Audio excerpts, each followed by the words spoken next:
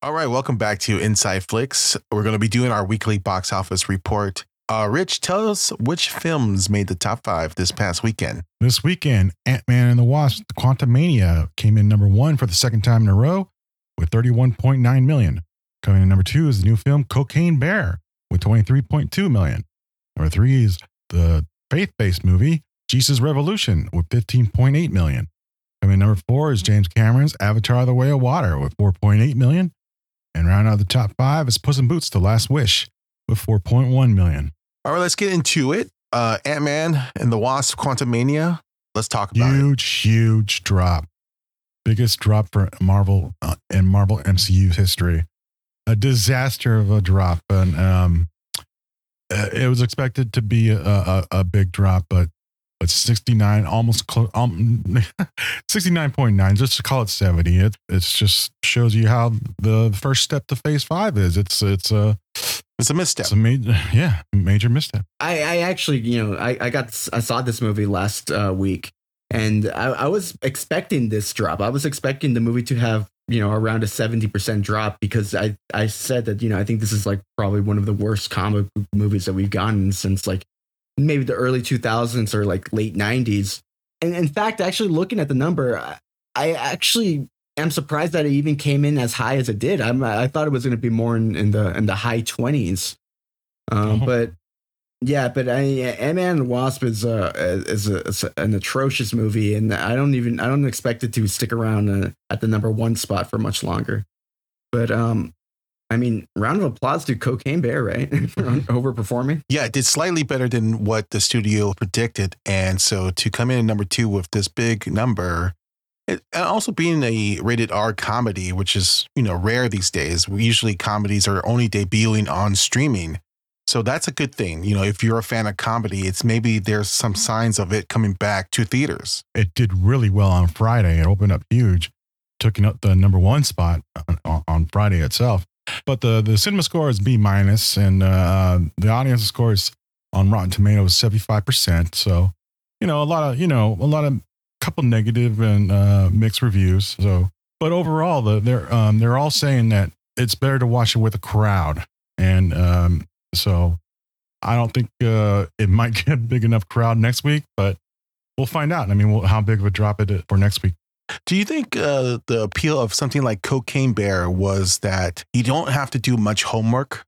For instance, these comic book movies, there's a lot of characters being introduced, and sometimes you have to go back to read your old comic books, or maybe watch a bunch of series of YouTube videos. Go back and watch all 25 movies in the Infinity Saga. Right. And Cocaine Bear is really just in the title. It tells you exactly what it is.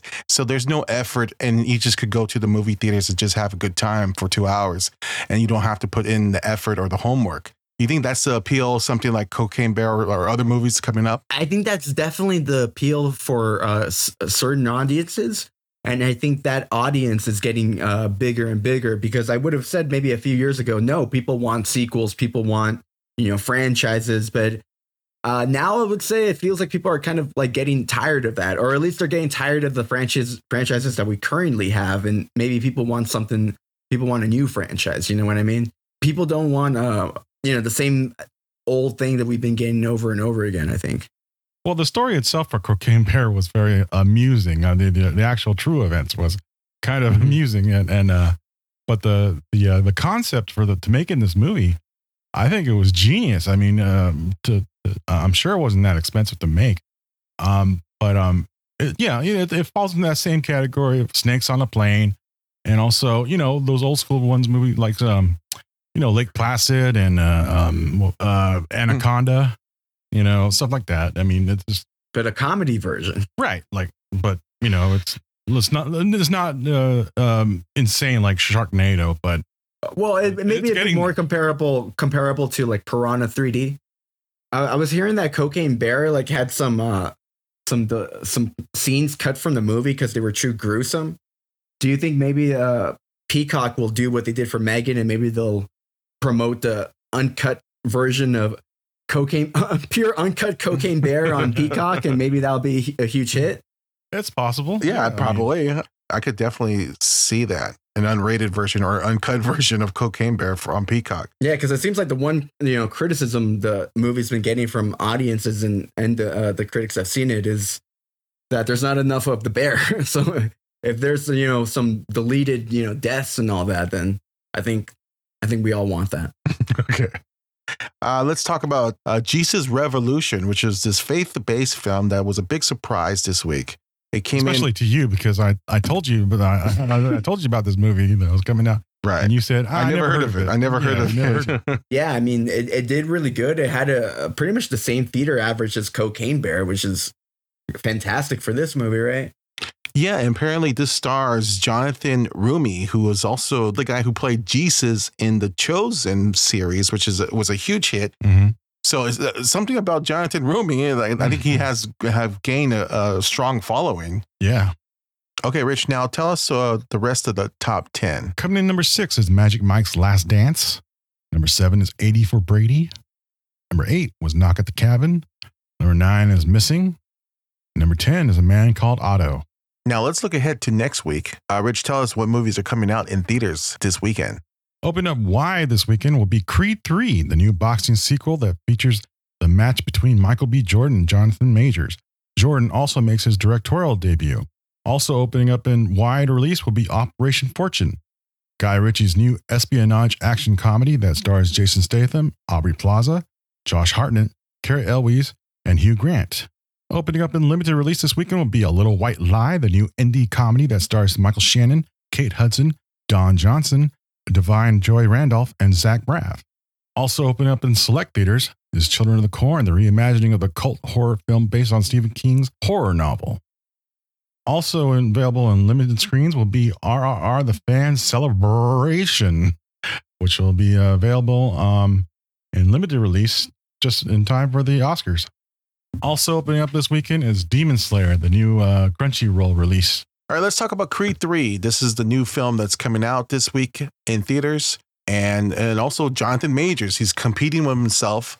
We just seen him in the new Ant-Man movie. So what's your feelings about this? I'm assuming this is going to be number 1. Yeah, I believe it's going to be number 1 as well. But I don't think this is going to be a franchise best for Creed or for the Creed spinoff franchise. At the same time, it's Creed 3. So, I mean, was anyone expecting it to be, a franchise best? Mm-hmm. This is just me coming from a personal thing. I just don't think the movie looks very interesting. So I think this is going to come in under 20 million. Really? Yeah. I think it's going to be around 30 million, 30, 35. I think. Oh, wow. So you think it's going to match Creed 2? Yeah, I think so. I think the early buzz of the movie is actually pretty good. I mean, obviously, I would have wished that Sly Stallone would have been a part of it. I mean, I get that he has problems with the producer, and I think that's going to get a pretty decent word of mouth, and I think that's going to help boost the weekend numbers. And so I think it's going to ultimately come in number 1 with around 30 to 35. Now let's talk about streaming. What could we stream this weekend? Rich, tell us. Streaming this weekend on Shudder is A Spoonful of Sugar, the new nanny horror thriller that stars Morgan Saylor. Also making his streaming debut on Hulu is Triangle of Sadness, the dark satire film from force majeure filmmaker Ruben Östlund, starring Harris Dickinson, Woody Harrelson, Dolly De Leon, and the late Charlie B. Dean. All right, that's it. Let's talk about the SAG Awards. Let me see. All right, so this is, as we record this is Monday. This is the day after the SAG Awards announcements or ceremonies, and it was a pretty big night for Everything, Everywhere, All at Once, and really is maybe a precursor what might expect to see in the Oscar night. I was actually really shocked that Everything, Everywhere, All at Once kind of swept all the kind of major acting awards. Rich, you saw it. What was your thoughts on the SAG Awards ceremony? That's true. I really didn't expect them to sweep so much the awards, especially Jamie Lee Curtis. Mm-hmm. That's the only thing that really surprised me. Right. That Jamie Lee Curtis won, because she's good in the movie, but I kind of felt like pretty much everybody else that was nominated was better. So that really surprised me, but everything else, the rest of the wins, didn't surprise me at all. I think it makes sense. Yeah, I think that's what's so great about the award show, that, and it didn't really surprise me. I mean, I guess, like you said, the Jamie Lee Curtis was the one, but even that didn't really surprise me. I think a lot of people, because of career. Yeah, I think a career lot of move people. type of thing? Yeah, I think a lot of people just love her, and it's really just a award or a or a show of her gratitude for the actor community. Even though that everyone probably expected Angela Bassett to win for that part, or for that category, but I guess we since that movie came out, we've probably been the only people on the internet saying that performance is overrated. right.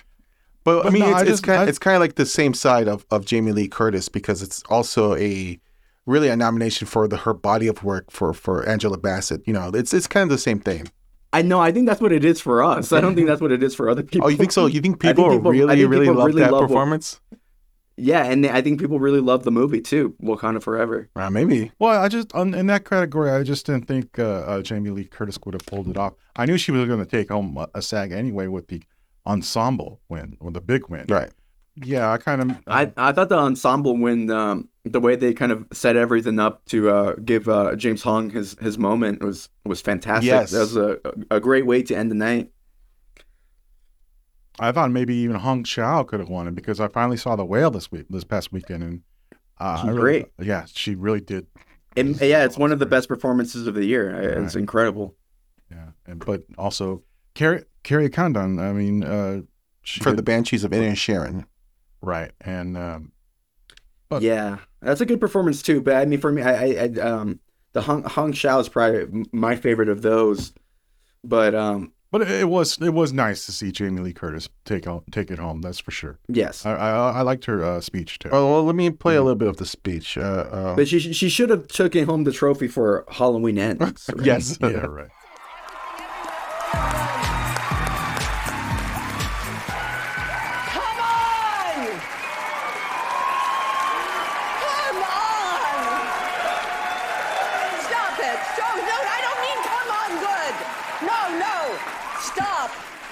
Sorry, I didn't mean come on like more. I meant like stop.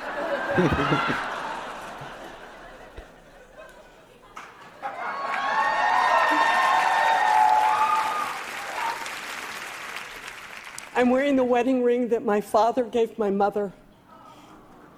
They hated each other, by the way, at the end of all that. Yeah, we kind of forget that Jamie Lee Curtis comes from Hollywood royalty. Her father and her mother are both famous actors, and I think that also plays into the fact that she won this award too. I mean, yes, it was her because of her body of work, but also that she also represents Hollywood in this way. And there's no other kind of award ceremony that kind of likes to give people that reward because of the lineage of actors. Well, that's it, but it's mostly with actors. I mean, Michael Douglas is a good example, and also,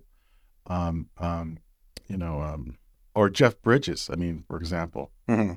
Yeah, I mean, you gotta remember, the actor community is a really tight knit community, and even though they might not be in the same part or the same movie together or the same TV series, they might have gone to the same party or maybe live in the same neighborhood together. I mean, it's almost like everyone knows each other either by personally or by reputation. Yeah, it's growing up Hollywood. Speaking of like other great kind of acceptance speeches, I really did like Ke Huy Quan's acceptance speech. He's always kind of been giving these really great, emotional speeches, and I'm like, damn, man, this guy is better like drink a lot of water, because he's, every time I see him on screen now, he's crying his eyes out. But it's much deserved because I really love his performance. But let me play his clip.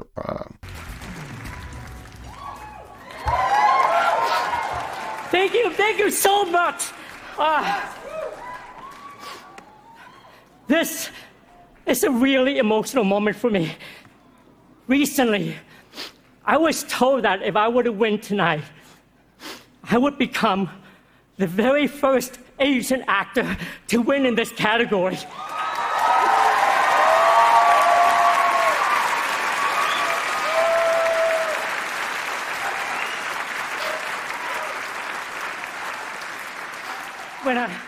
When I heard this, I quickly realized that This moment no longer belongs to just me. It also belongs to everyone who has asked for change. When I stepped away from acting, it was because there were so few opportunities. And now, tonight, here we are, celebrating James Hong, Michelle Yeoh, Stephanie Hsu, Hong Chow, Harry Shum Jr. The landscape looks so different now than before. So thank you so much to all of you in this room and everyone who contributed to these changes. Thank you, everyone, for rooting for me. I will be rooting for you. Thank you so much. Thank you, thank you, thank you. I like that last bit in the end where he says, thank you for rooting for me. I'll be rooting for you. Mm-hmm. That was like... He wasn't talking to you, Mike. I think he's talking to me. And you know what, Hugh Kwan? I will be rooting for you. No, it's a beautiful sentiment, I think.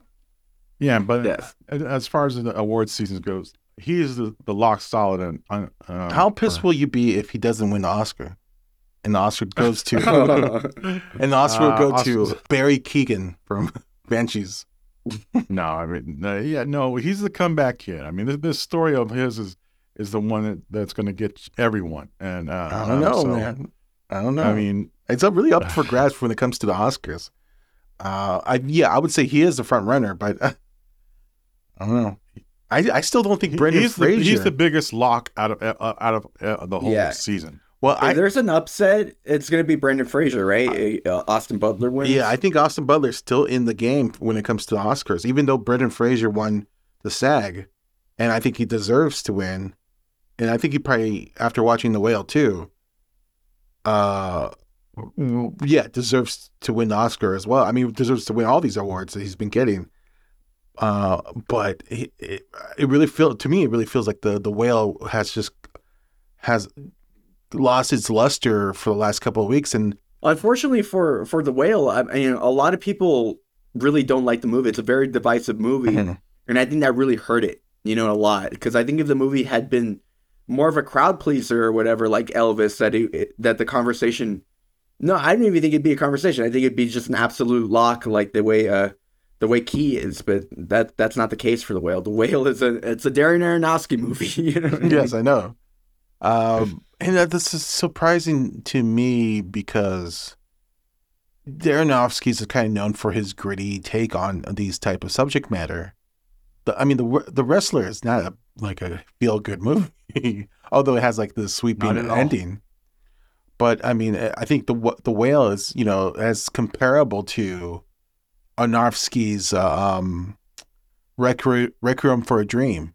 It's almost a companion piece because you're dealing with both. Really, you're dealing with addiction, two types of addiction there.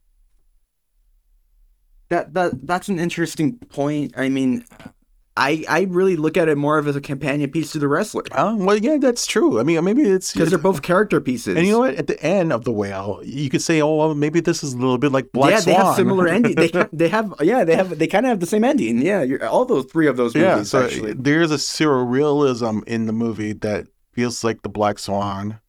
There's a comeback story that feels like The Wrestler. There's a addiction story that feels like Requiem for a Dream. But I will say that the one criticism I could have The Whale, because I'm a big fan of The Whale, but it's one of my favorite movies of the year. But I will say it is much more simple than all of those movies we just mentioned. Yeah. But there is because it really is a play, and it's based off a play. And I think that's one criticism you can have. The big criticism you can have of the movie is it feels a lot like a play. And while Aronofsky still, I think, does his art house visual things throughout the movie, it's still a play. Yeah, that's what I liked about it. Actually, I liked I like the way it was constructed. The way it's constructed it's constructed for like a play. Each character that comes into Brendan Fraser's life, I forgot the character's name. Charlie is his name? I can't remember, but these kind of characters that kind of fit in a bigger story about redemption and about. I think in a lot of ways, and I was telling this to Rich yesterday, that The Whale and Everything All at Once is similar. It has similar messages. It's trying to fight against nihilism. Both have metaphors of depression. I think The Whale is certainly just a depressing movie, and he is fighting depression. But the same thing you could say about Everything All Everywhere All at Once. I think there are also suicide metaphors and stuff like that. So I think the difference is that Darren Aronofsky is a Gen Xer, and his kind of point of view is like, I'm going to show you all the gritty stuff, and I'm going to show you like all the I'm going to show you the warts and all of being this kind of addict, where the Daniels is so much a millennial, and their take on the same material is like, I'm going to show you like the fun stuff. I'm not going to really show you the message right away. It's going to be butt plugs and hot dog hands and I don't compare these movies at all. I think the message is both very similar. I don't think they're not similar in tone or style, but I think the message is very similar, but just told by two different generations. You don't agree with that at all? No, I don't agree with that at all. Nope. Oh, come on, man. I think it's true. I think, but I mean, they're both. I think they're both trying to say something about a struggle against a nihilistic kind of mentality that has swaddled each character. You know, for instance, Whoa. Go ahead. What are we talking about right now? Are we talking about The Whale, or are we talking about Everything Everywhere All at Once, or are we still talking about the SAG Awards? Oh, got me thinking about The Whale, and you, because I just watched it a couple days ago. Did we finish talking about the SAG Awards? No, okay. When you mentioned James Hong, his kind of they gave him a moment for the spotlight. I thought that was probably the best moment of the night, and that's when they won the ensemble piece. And it's funny because, like, Rich, you were saying when we were watching this, why don't anyone recognize James Hong? Because everyone was like kind of like shouting out Michelle Yeoh. Oh yeah, and you were like, why is no one like paying attention to James Hong? I mean, he's right there. He's here's a guy who's been in the business for almost 75 years. On all the other awards, he was never there, but this time he was there. Yeah, and but all those other times that on those other awards he was never there. But during their speeches, I always been listening to see if they mention him, and they didn't. Sometimes they forget about him. Now, Rich, do you have a problem that Mark Wahlberg presented this award? I have a problem with him being presenting the final award, definitely, because when I think of his established superstar to reveal the biggest category of the night, I do not think of Mark Wahlberg. Well, he's getting people are slamming it because Mark Wahlberg had a history of beating up when he was very young, beating up an Asian man or a Vietnamese man, and people are bringing that up as like that's a bad taste. I'm like, well, they didn't know he was going to win, though, right? No, of course I don't think he knew, and. But my biggest criticism is more the Richard thing. I think Mark Wahlberg's an asshole, but besides the fact that he's an asshole. I don't like the fact that they brought up Mark Wahlberg as their big star. Right, the big star. Hell? I mean, this guy has been sleepwalking through films. He's all about like what's that thing you always say about like Dwayne Johnson? He's all about his brand. Right. He doesn't care about acting. He's all about selling underwear and selling perfume and like look at me in my suit and like fuck Mark Wahlberg. That's who you bring up there? You might as well just have Dwayne Johnson presented then. I mean, this is ridiculous. This is supposed to be the SAG Awards? Have a real actor up there. So Will Smith should have presented the award? No, but it should have been like, Tom Cruise. I don't know. What was one of the maybe Tom Cruise, but what was one of the big Oscar winners last year? Have the star of that movie. I know. When was the last time Mark Wahlberg was in the movie people liked? I know. The thing is, like, all these actors, Will Smith, Tom Cruise, they all have like this baggage anyway. So I think unless you like put Tom Hanks up there, I guess, then like there's only like a few number of actors that you could have to present that wouldn't have a baggage. So maybe it was kind of almost ironic or the fact that Mark Wahlberg was there to present there's a SAG award. Maybe- to this. Maybe it was a last minute replacement. It really did feel like that way because I was Yeah. shocked to see him presenting this award too. But I don't know. Maybe it was just I don't know. He picked up the phone. Maybe that's it. He was the only one who picked up the phone. Well, it's Netflix. So Does he have a deal with Netflix? Maybe he does. course. He does have a Yeah. deal with Netflix, right? Yeah. Everyone has to deal with Netflix. All right. So here it is. Here's the final award of the night, presented by your favorite actor, Mark Wahlberg. Everything, everywhere, all at once.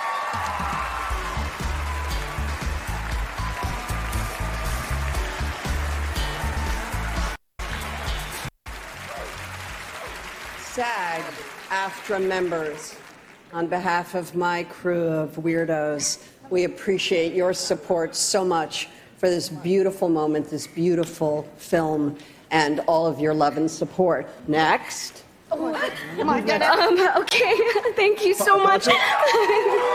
Okay. Okay, so you know the stunt guys Right. from Yes. the movie? They were And there. They were on stage. They have scenes. They have roles in the movie. They're actors in the movie. Right. But, Yes. Yes. the bald guy and the one dude he had his hair dyed red. Mm-hmm. Dude, those guys looked like they were high.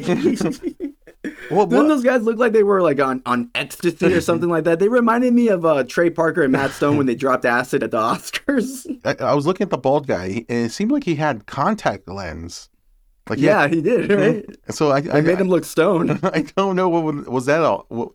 Maybe they came out of a set of a vampire movie or something. I don't know. That would make sense, actually. I don't know what happened. They looked like super like baked to me. Maybe they were. The word ensemble comes from the Latin word for at the same time. Wow, thank you. Okay, it's my turn.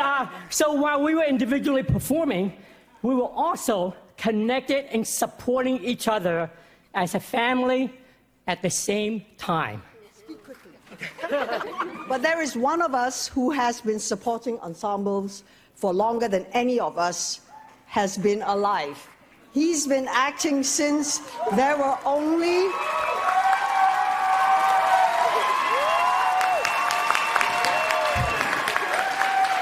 He's been acting since there were only 49 states, and he just turned 94 years young.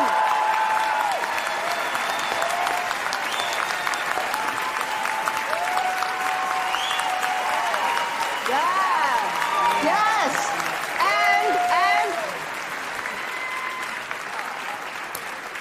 And guys. Hey.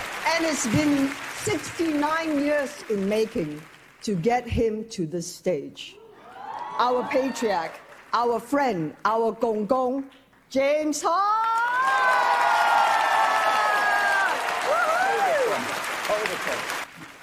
各位兄弟，今日咧真係好歡喜，跟你哋參加。 Friends, relatives, and friends, so happy that you're all here tonight. Actually, I said that because we might be broadcast in Hong Kong. My first movie was with Clark Gable. But back in those days, I have to tell you this, The Good Earth, the leading role was played by these guys with the eyes taped up like this, and they talk like this. And the producer said the Asians were not good enough, and they are not box office.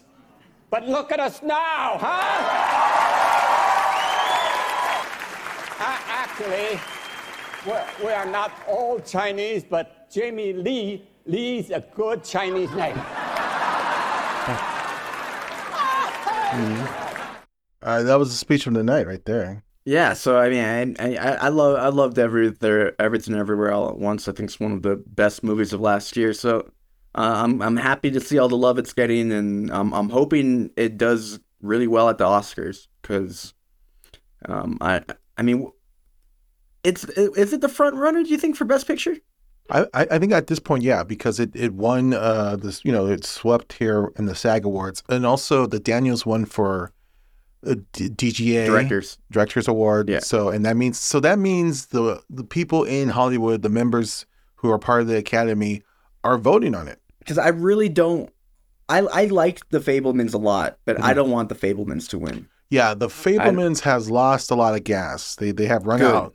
Good. It's a very good movie, but I mean, this is as far as it should have gone. And the Banshees was the other front runner, right? Yeah, and I don't think that has any chance anymore, right? Because I don't see any buzz for that anymore. Yeah. Maybe just like we're saying earlier in another episode that I think screenwriting might be the only category it takes it for the Oscars. But I think Tar's dying as well, right? I think there's some people who really have jumped on the bandwagon, the Tar bandwagon. And you've always been the only one on the Triangle of Sadness bandwagon. I still love the Triangle of Sadness. But I get why people didn't particularly like that film. It's not. It's funny. It's funny. My two favorite movies of the year is Triangle of Sadness and The Whale, which I just watched the other day. Are the two most hated movies of the year? Yeah, the two most divisive films of this of last year, and I'm like, I'm fine with it. I'm fine with it. Well, this is perfect. This is perfect transition, because what I really wanted to talk about is The Whale, and I wanted to specifically talk about how if you look up the movie online, it's getting really good reviews from the audience. It has a 7.8 on IMDb, and just like, from a Google search, it says 92% of the audience, that voted or whatever liked it. So, I mean, audiences seem to like the movie, but critics hate this movie. And a lot of the reviews I've seen for the Whale, and I haven't seen reviews for the movie since December, but I remember when I was reading the reviews, and then when I watched the movie, I was like, it feels like the critics saw a completely different movie. Because to me, it felt like a lot of the critics didn't even understand some things that were happening. I read so many reviews and saw so many YouTube videos of people saying this is Darren Aronofsky laughing at obesity, and I was like, what? I was like, what? They say this is a movie of him. He has these comical scenes of him eating himself to death. I'm like, what? And these are like really respected critics, right? I don't understand what movie they saw. It's funny because that's the movie they saw. So that says a lot more about them than Darren Aronofsky, right? Because I don't think that was his intention to really to show this as like some kind of joke. I think really that scene when he's eating himself to death is one of the most emotional scenes in the movie. I mean, he's literally committing suicide. Yes, I mean he is binging, and he's and it's shown in very graphic nature. Meaning that they're showing it, right? There's no kind of, it's not stylistically shown like in the shadows or something like that. It's right in your face of him binge eating and literally throwing up the next moment. And it is also maybe to try to make some sense of what critics are saying, it is probably like the scene in the movie that's shot the most visually. It's where you see the cinematography, like the camera move the most. You know what I mean? But I think that just kind of made it more intense. The sequence, I don't know. I don't understand some of the criticism some critics have for the movie. What was the problem is that the Whale had was labeled as fat phobia, or got this fat phobia label very early on.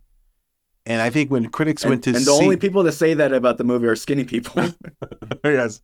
And I think when critics went to go see it, they had that in mind. And I think just they're reacting to the kind of the depressed, bleak nature of the film. And they're just saying... They're going with the easy way of criticizing it by saying, oh, it kind of fits into this fat phobia. To me, fat phobia is the Rebel Wilson comedies. The Pitch Perfect comedies, like her character in Pitch Perfect, it's called Fat Amy, and all her shit is fat jokes. And look, critics love that movie. And like this is not I'm not saying that Rebel Wilson is not funny. I think she's a very funny actress. And she recently came out and said that she wanted to lose weight, and the producers of that film told her no, during the shoot of Pitch Perfect, the franchise. So. I'm just saying that is fat phobia. That is more, or at least that to me, that is more offensive than say showing you really a kind of a bleak, straightforward look at kind of what this addiction is with Brendan Fraser's character. But Rich, what's your thoughts on The Whale? Is there something to this fat phobia? Is critics are just too sensitive when it comes to this stuff? Of course they are. I mean, and it's not the first time we see this kind of reaction towards a subject that they're tough subjects. A tough subject for the most to criticize. But yeah. But as far as the movie goes, it's a great movie. It's a great movie and a great performance by everyone involved. It's not one of my favorite movies of the year, but it's still very, very good. Did the play aspect work for you? Did the whole play aspect work for you? Sure, it was fine. But I like Banshees better. And I guess you could also say Banshees is kind of a play type of movie, but it's a little more cinematic. Yes. There's more locations. It's weird. Like it's weird. The same critics kind of. I was going to compare it to Tar, but I somehow wanted to talk about Tar. No, I guess not. Tar is unbelievable to me. That's all. Unbelievably slow. But as far as acting goes, I never saw her. I saw right through it. I didn't believe it's like her latest music video or whatever it was that she just released a couple of days ago or whatever. You mean it's too much of an acting piece, and yeah, she's playing some kind of a punk rocker chick. I don't know. I don't know if it's from a future movie, or if it's a music video or something like that. But right. It's just one of those performances that you could say, I know exactly who you are, and this is bullshit. And it's the same thing. But as far as reading lines goes, yeah, she read a shitload of lines. That's for sure. I was reading the reviews or the negative reviews on The Whale, and one like non-critic person said that it's Aronofsky's Norbit. What? and that this is just an example of miserableism, in which I actually go, is that a thing? Miserableism? And I looked it up. I guess it is a thing. And I guess, I would agree. It is a kind of miserable movie, but it's also like what he did with Requiem of a Dream. Would you say that those drug addiction scenes as exploitive or as disgusting or as this is what this really looks like, and I think that's what's the point. This is what he's done his whole career. Yeah. So I don't understand. I don't know. I think we're living now in a body positive era, and this kind of this doesn't fit in that narrative really. I mean, this is so it conflicts with this era that we're living, this kind of body positive era. But I mean, this is not about body positive. This is about a certain addiction that has destroyed this person's life. And I don't see, there's certain nuances about, overeating and stuff like that. This is a character who overeats because of the emotions he is dealing with.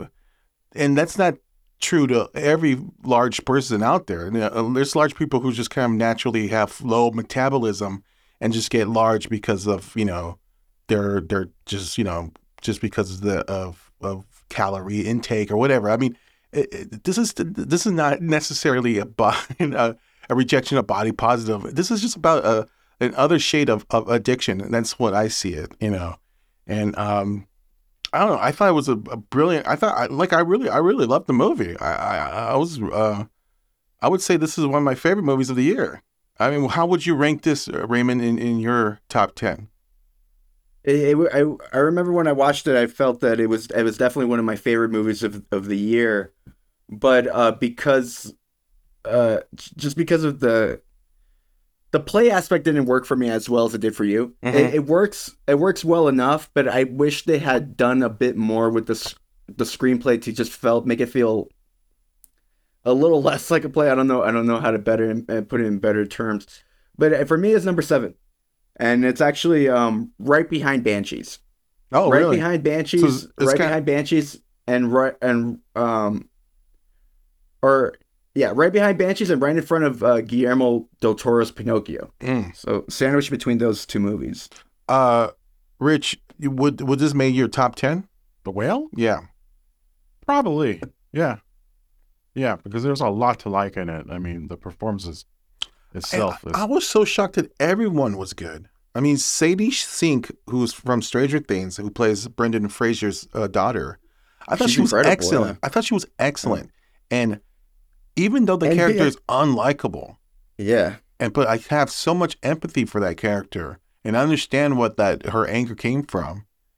Like Same. I thought people were being, a lot of critics were being a little too harsh with her character. Yeah. Because I was like her character's like certainly unlikable. I thought everything just made sense. Like it just, I mean, the way they kind of, played the character out, and they kind of show us like everything going on in her life. And I was like, yeah, I mean, this all makes sense that she would be like this.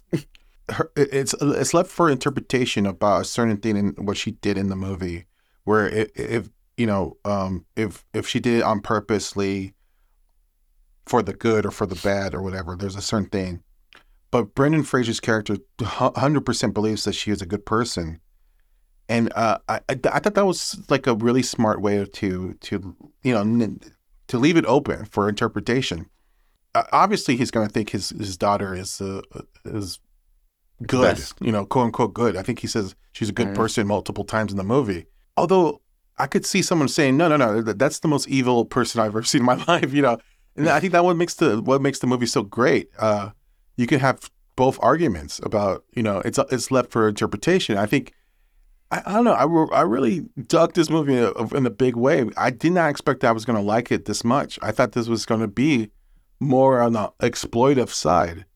But I thought has... Well, that's what the reviews would make you think. Yeah, I know. And I thought the movie's actually a lot deeper than it is, or at least on the surface level. And it challenged you to really kind of think of each character and how they fit in this person's life. Hung Chau is fucking awesome in this movie, man. Hung Chau as the nurse, or best friend too, of Brendan Fraser, is so good in the movie that... She might be even better than Brendan. Yeah. Like... She's so if they had to go against one another, then like wow, who's the best performance? And we get a small cameo by Samantha Morton. I liked her I thought you were gonna performance. say we got a small cameo from the Pizza Gang. Dave, right? I think it was Dave. No, we got Samantha Morton, who is one of my favorite actresses. I love watching her. She was recently on The Walking Dead. She was, in a lot of things. She was actually had a small part in She Said, where she was excellent in, and she's again here a small part. She's also excellent, and I think she's probably the least developed character in the whole film. But even I was like kind of understanding where she was coming from too. I don't know. I thought this portrayal of this family, this portrayal of these people, were very genuine, and I don't get the hate from these critics, which makes me think that these critics don't understand these type of people, or they have never really met these miserable people before. This is an interesting conversation to have, because I've actually felt for a long time, specifically like when I would watch movies about people like that are mentally challenged and stuff like that. Movies like that are always trashed by critics, and a lot of times you could kind of understand why, but for some other movies, for a lot of them, I'm like, I don't understand why critics hate this movie as much as they do. And I always kind of felt it's like, because I don't think critics really understand this. Like, I don't think they understand. I don't think they know people that are mentally challenged. Yeah. I don't think they've ever experienced it. I think they're too much in their bubble. Yeah, exactly. And I think this is the same situation in many ways, where it's like, I don't think they've ever met someone like this. I don't think they know people. Like, they're just in their Hollywood bubble. Yeah, I mean, I don't think they even know this type of this pain, and so when they watch it, it comes off as phony, or like, oh, this gotta be some cartoon, because I can't even fathom this type of misery or this type of depression So it has to be made up. And the way you would think that critics would be able to get behind it because of the what causes Brendan Fraser to fall into this addiction. You know what I mean? Because what causes him to fall into the addiction is the type of stuff that we've seen a lot of, critically acclaimed movies, do films on that subject matter, but they'll just, I don't know, they don't fall into this specific addiction. They'll go down a different path, but it's still the same cause. It's still the same thing that, we've seen. It's like Moonlight. That's spoiler. No.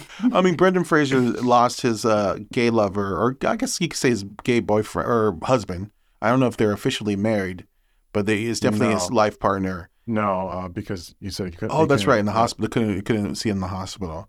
But right. But it was his lifelong partner, and that was the cause of this downfall and this kind of.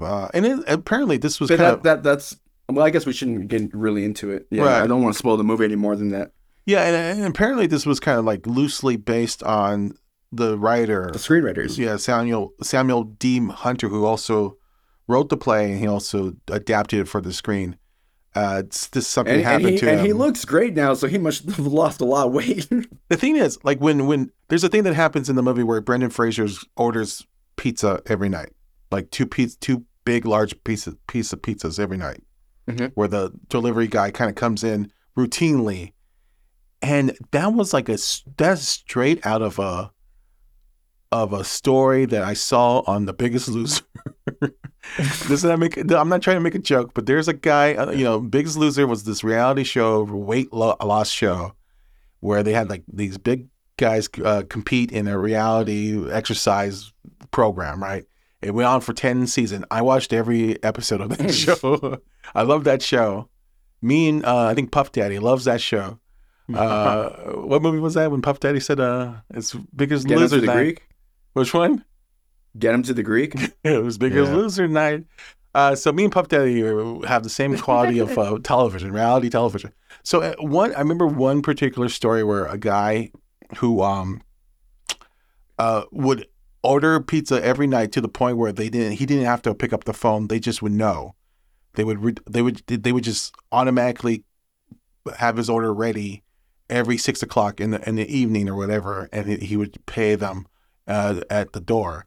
He didn't have to call them. They just knew it because there was just frequent. He wouldn't even pay at the door. He would leave the money at the door. Well, this is in The Whale, but in The Biggest Loser guy, he would pay. He would pay. But I mean, I'm just saying this is not a fake thing. This is a real thing. And I think if no one really knows that story or know this kind of world where these people live, they would think that that must be a stupid idea, or that's some dumb kind of a made up story just to make it more sick and more just to make this character just more kind of gross or something like that. And no, I don't. These are real. I mean, everything in this movie, to me at least, and to know a little bit about it, felt genuine and felt real. And I think critics just didn't see it or don't have no clue what something like this goes through. I felt that same way about critics for a long time when it came to with movies about people with mental disabilities and stuff like that. Because unless with the one exception is Rain Man, that's the one that that I think all critics love, but everything else, it's like no, they hate it, and I think it's they mostly just like Rain Man because it's a very specific type of mental disability where I think it's very easy for them to still kind of grasp onto. But like when you go to other territories, I don't know. It's just for them, it's like, oh, this is like a cartoon. Yeah. It's like, no, it's not a cartoon. It's real life. But one of the kind of great films about mental illness of a teenager, about a teenager dealing with violence and aggression, is Mommy. Right? Mommy, was it called Mommy? Oh yeah. Oh yeah, the French movie. Yeah, the French Canadian film by Xavier Dolan. Yes, and he was only like maybe 22 or something like that when he directed and wrote that movie. And I'm like, fuck this guy. And I don't. And I think he's like a He's an actor now, right? Yeah, he's an actor, but also I think he comes from a family of filmmakers or artists. So, like, man, so you don't necessarily need to be a part of that community. You gotta at least know the stories. I mean, I think Mommy was like a great portrayal of mental illness and the frustration of trying to raise a kid on your own, because it's set around a single mother, and I don't know. I thought that was just a brilliant piece of work. And Xavier Dolan's a very interesting filmmaker because at such a young age he was like tackling these like very mature subject matters. And he made so many movies like when he was just a kid basically, and it's crazy because now he's probably best known for the small role he had in It Chapter 2. Yes. Yeah, I know. In his film, I don't know what the last movie he directed. I mean, it didn't get that much notice, really. I mean, I don't know. Hopefully, but he did like Lawrence anyways, and that was like about like a trans man. Yeah, and he was very. I think he was very young. I think he was like 18 years old when he made that movie, and it was like 10 years ago. And then that subject matter is like only now getting very popular in film. So the fact that he was like tackling back then. He's like, oh, I did that for my senior year of high school. So I don't know. I hopefully he didn't like. Hopefully, like he didn't like. He's not over the hill or whatever. Hopefully, he comes back with something very deep. Maybe he could do Whale two. No, he probably what he should do is he probably should just do a couple more acting gigs, and then he could just produce whatever movie he wants. Because it seems like he makes his movies for pretty cheap. Yeah. That's for another episode. Yeah, so that's our thoughts on The Whale, which we just recently saw. Me and Rich recently saw. Raymond saw this in theaters last month, 2 months ago. I don't know, like in January. You saw it? I don't remember. It was either December or January, but yeah. And so we highly recommend it. It's now available on VOD. I guess is it premium VOD? It's available now on premium VOD, and this was one of the movies that I wanted to see right away because of Brendan Fraser's performance, and it's getting a lot of buzz. Much deserved. All the accolades, and hopefully he wins the Oscar because I think it's one of his best performance of his career, and it's a fascinating thing. Rich, really quick before we go, his prosthetics. Did you like that? Do you think it looked too fake, or do you think it looked close enough? I thought it looked good, pretty damn good. Mm-hmm. Yeah, I think it's a lot better than I thought. Mm-hmm. Yeah, it's worthy of a. Damn, that's pretty close because. You liked Tom Hanks' makeup more? No, Colin Farrell in Batman. Oh, Batman. Oh, that's tough, man. I think I would still have to probably say that the Batman had slightly better, but that's not even in the competition, right? Is it nominated? Yeah, it is. Oh, it is? It's going to go to The Whale, but I think maybe the Batman deserves it a little more because the thing is, like, the Batman, I could still probably till this day, if they put a different actor's name there, I would not know it's Colin Farrell. You know what I mean? Yeah. Like, mm-hmm.